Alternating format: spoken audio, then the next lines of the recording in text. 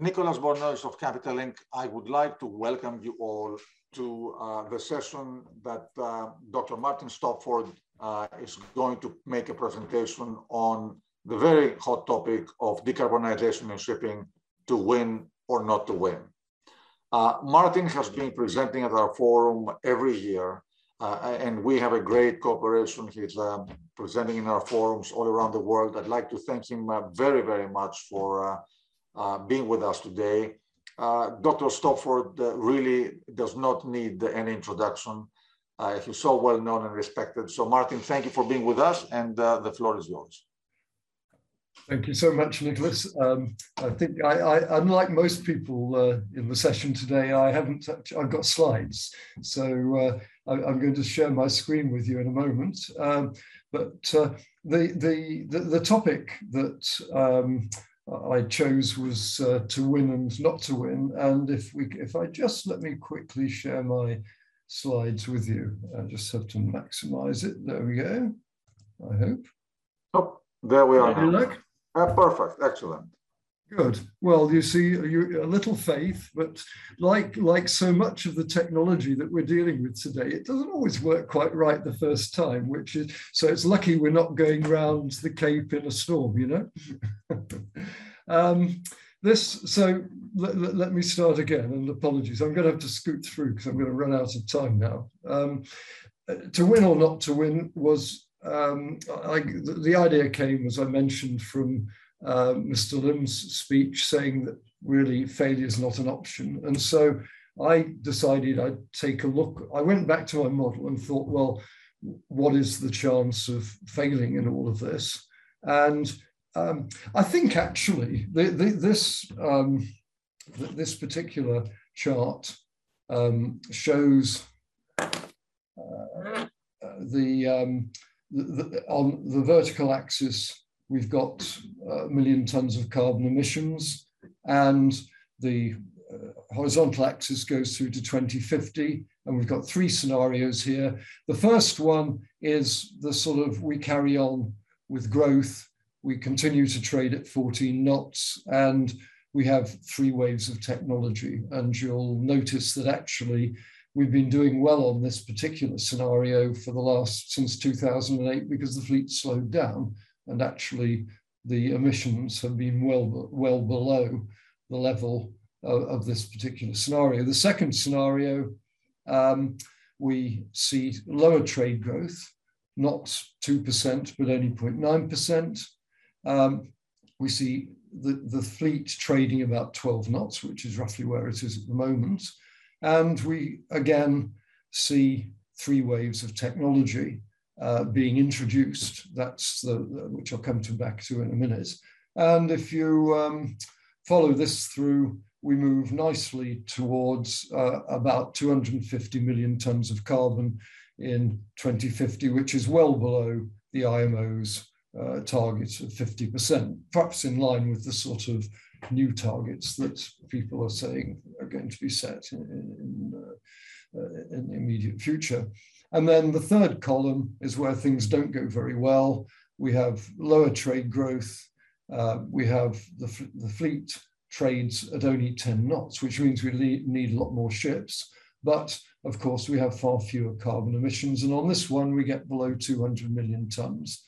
So I don't think in any of this, well, I'll go through the technical side, but I don't think in any of this, there is definitely a major risk that we can't reach the IMO target in 2050. The question more substantially is whether, in fact, as an industry, we can actually win in terms of building a really better industry. And that, I think, is where the focus needs to go when we look at our model going forwards. We mustn't obsess with decarbonisation, which is a goal, but one of many goals. I think if we can develop the key elements in the industry strategy in a balanced way, the decarbonisation will come along with many other things. The parallel I'd use is the Japanese shipbuilders in the 1950s and 60s. or Japanese industry in the 50s and 60s. They were very embarrassed about the poor quality of their products, the poor reputation they had. They adopted quality assurance in a major way. As a result of that, they produced very good quality products, but also their productivity shot up as well, because the things that produce quality products also produced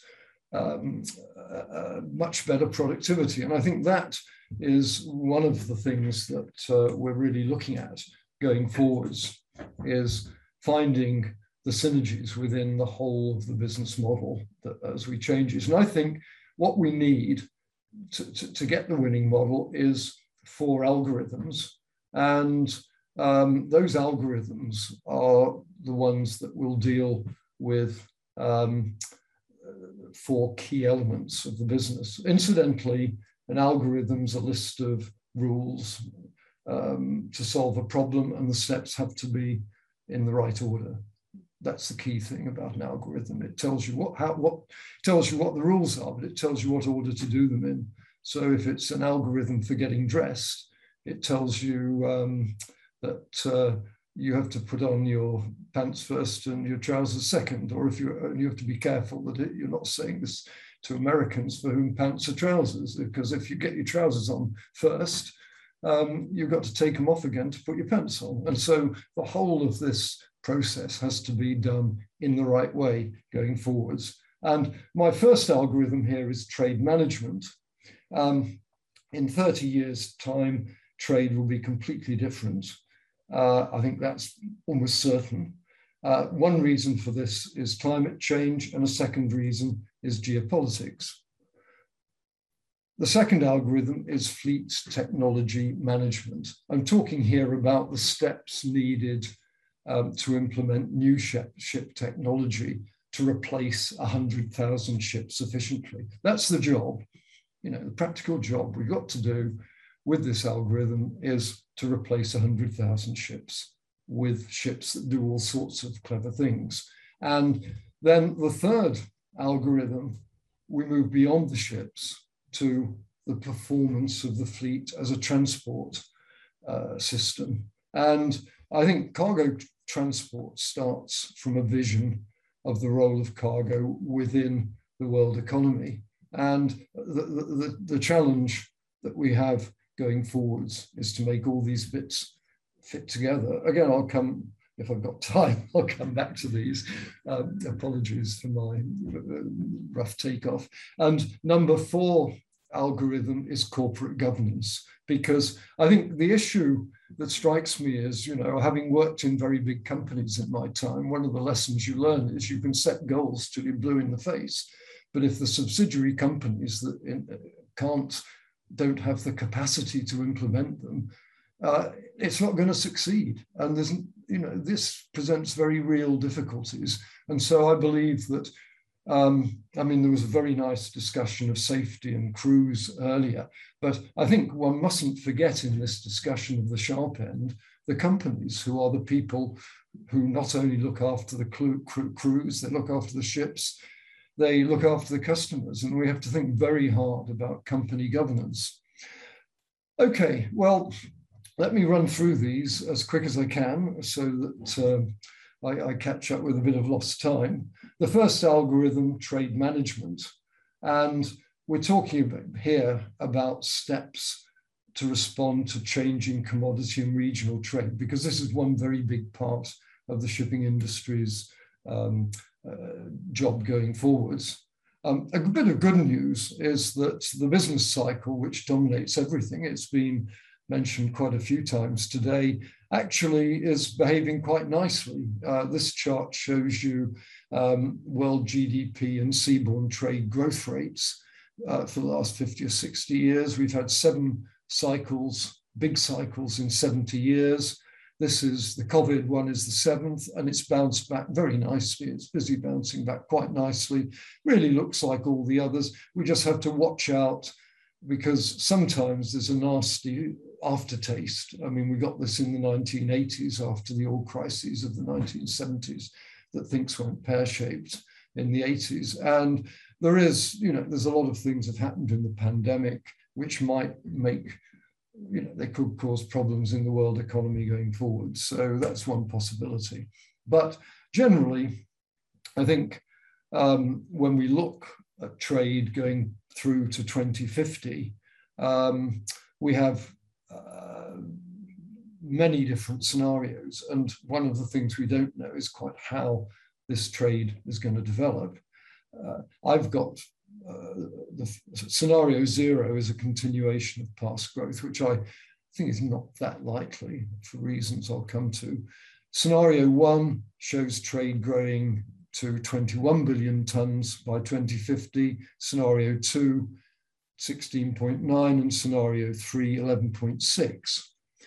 The long term is not such a problem as the short term, because in the short term, if trade grows rapidly, we need to build a lot of ships. And that means we're going to have to build them with the old technology that's available today. And those ships will be around for a while. If in fact trade doesn't grow so much, there's not so much pressure on expanding the fleet, and therefore we miss out on that particular issue.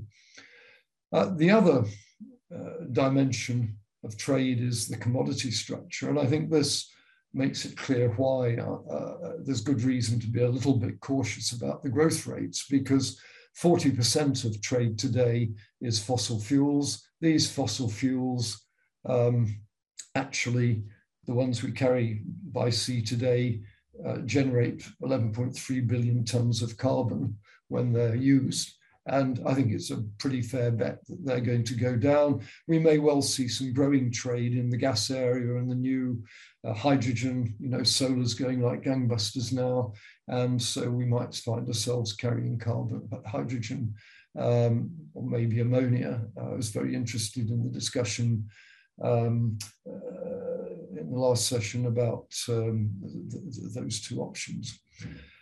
But generally, perhaps not so fast growth, and that's an issue here. The other reason to be a little bit cautious about what happens is geopolitical. Trade in the Atlantic has not really expanded. This is seaborne trade in seaborne imports in million tons. It's been pretty static for 20 years. If we add Asia, all the trade growth's been in Asia. Maybe China's coming to a point where it's going to peak out on its imports. It's very hard to tell. It's still a big country. But that again leaves us with this a little bit of uncertainty about just where the growth settles down. If we move on to the second algorithm, fleet technology, what steps we need to replace 100,000 ships with this new technology. And I'll go back, this is an updated version of scenarios that I produced last year or 2 years ago, looking at how the shipbuilders might cope with the need to build the new fleet that will be required by 2050. And we are somewhat limited by existing technology. So this assumes wave 1 is advanced diesel ships, because that's what's available, but associated with that is a growing wave 2 of gas and hybrid ships, batteries coming along very rapidly, lots of LNG, biofuel, green methanol, that sort of thing. Those will all go into this area. And then finally, when the fuel cells are perfected, we start to have a wave of zero carbon propulsion. And the big issue here is that we've got an existing fleet of diesel ships, and we're going to be building some more.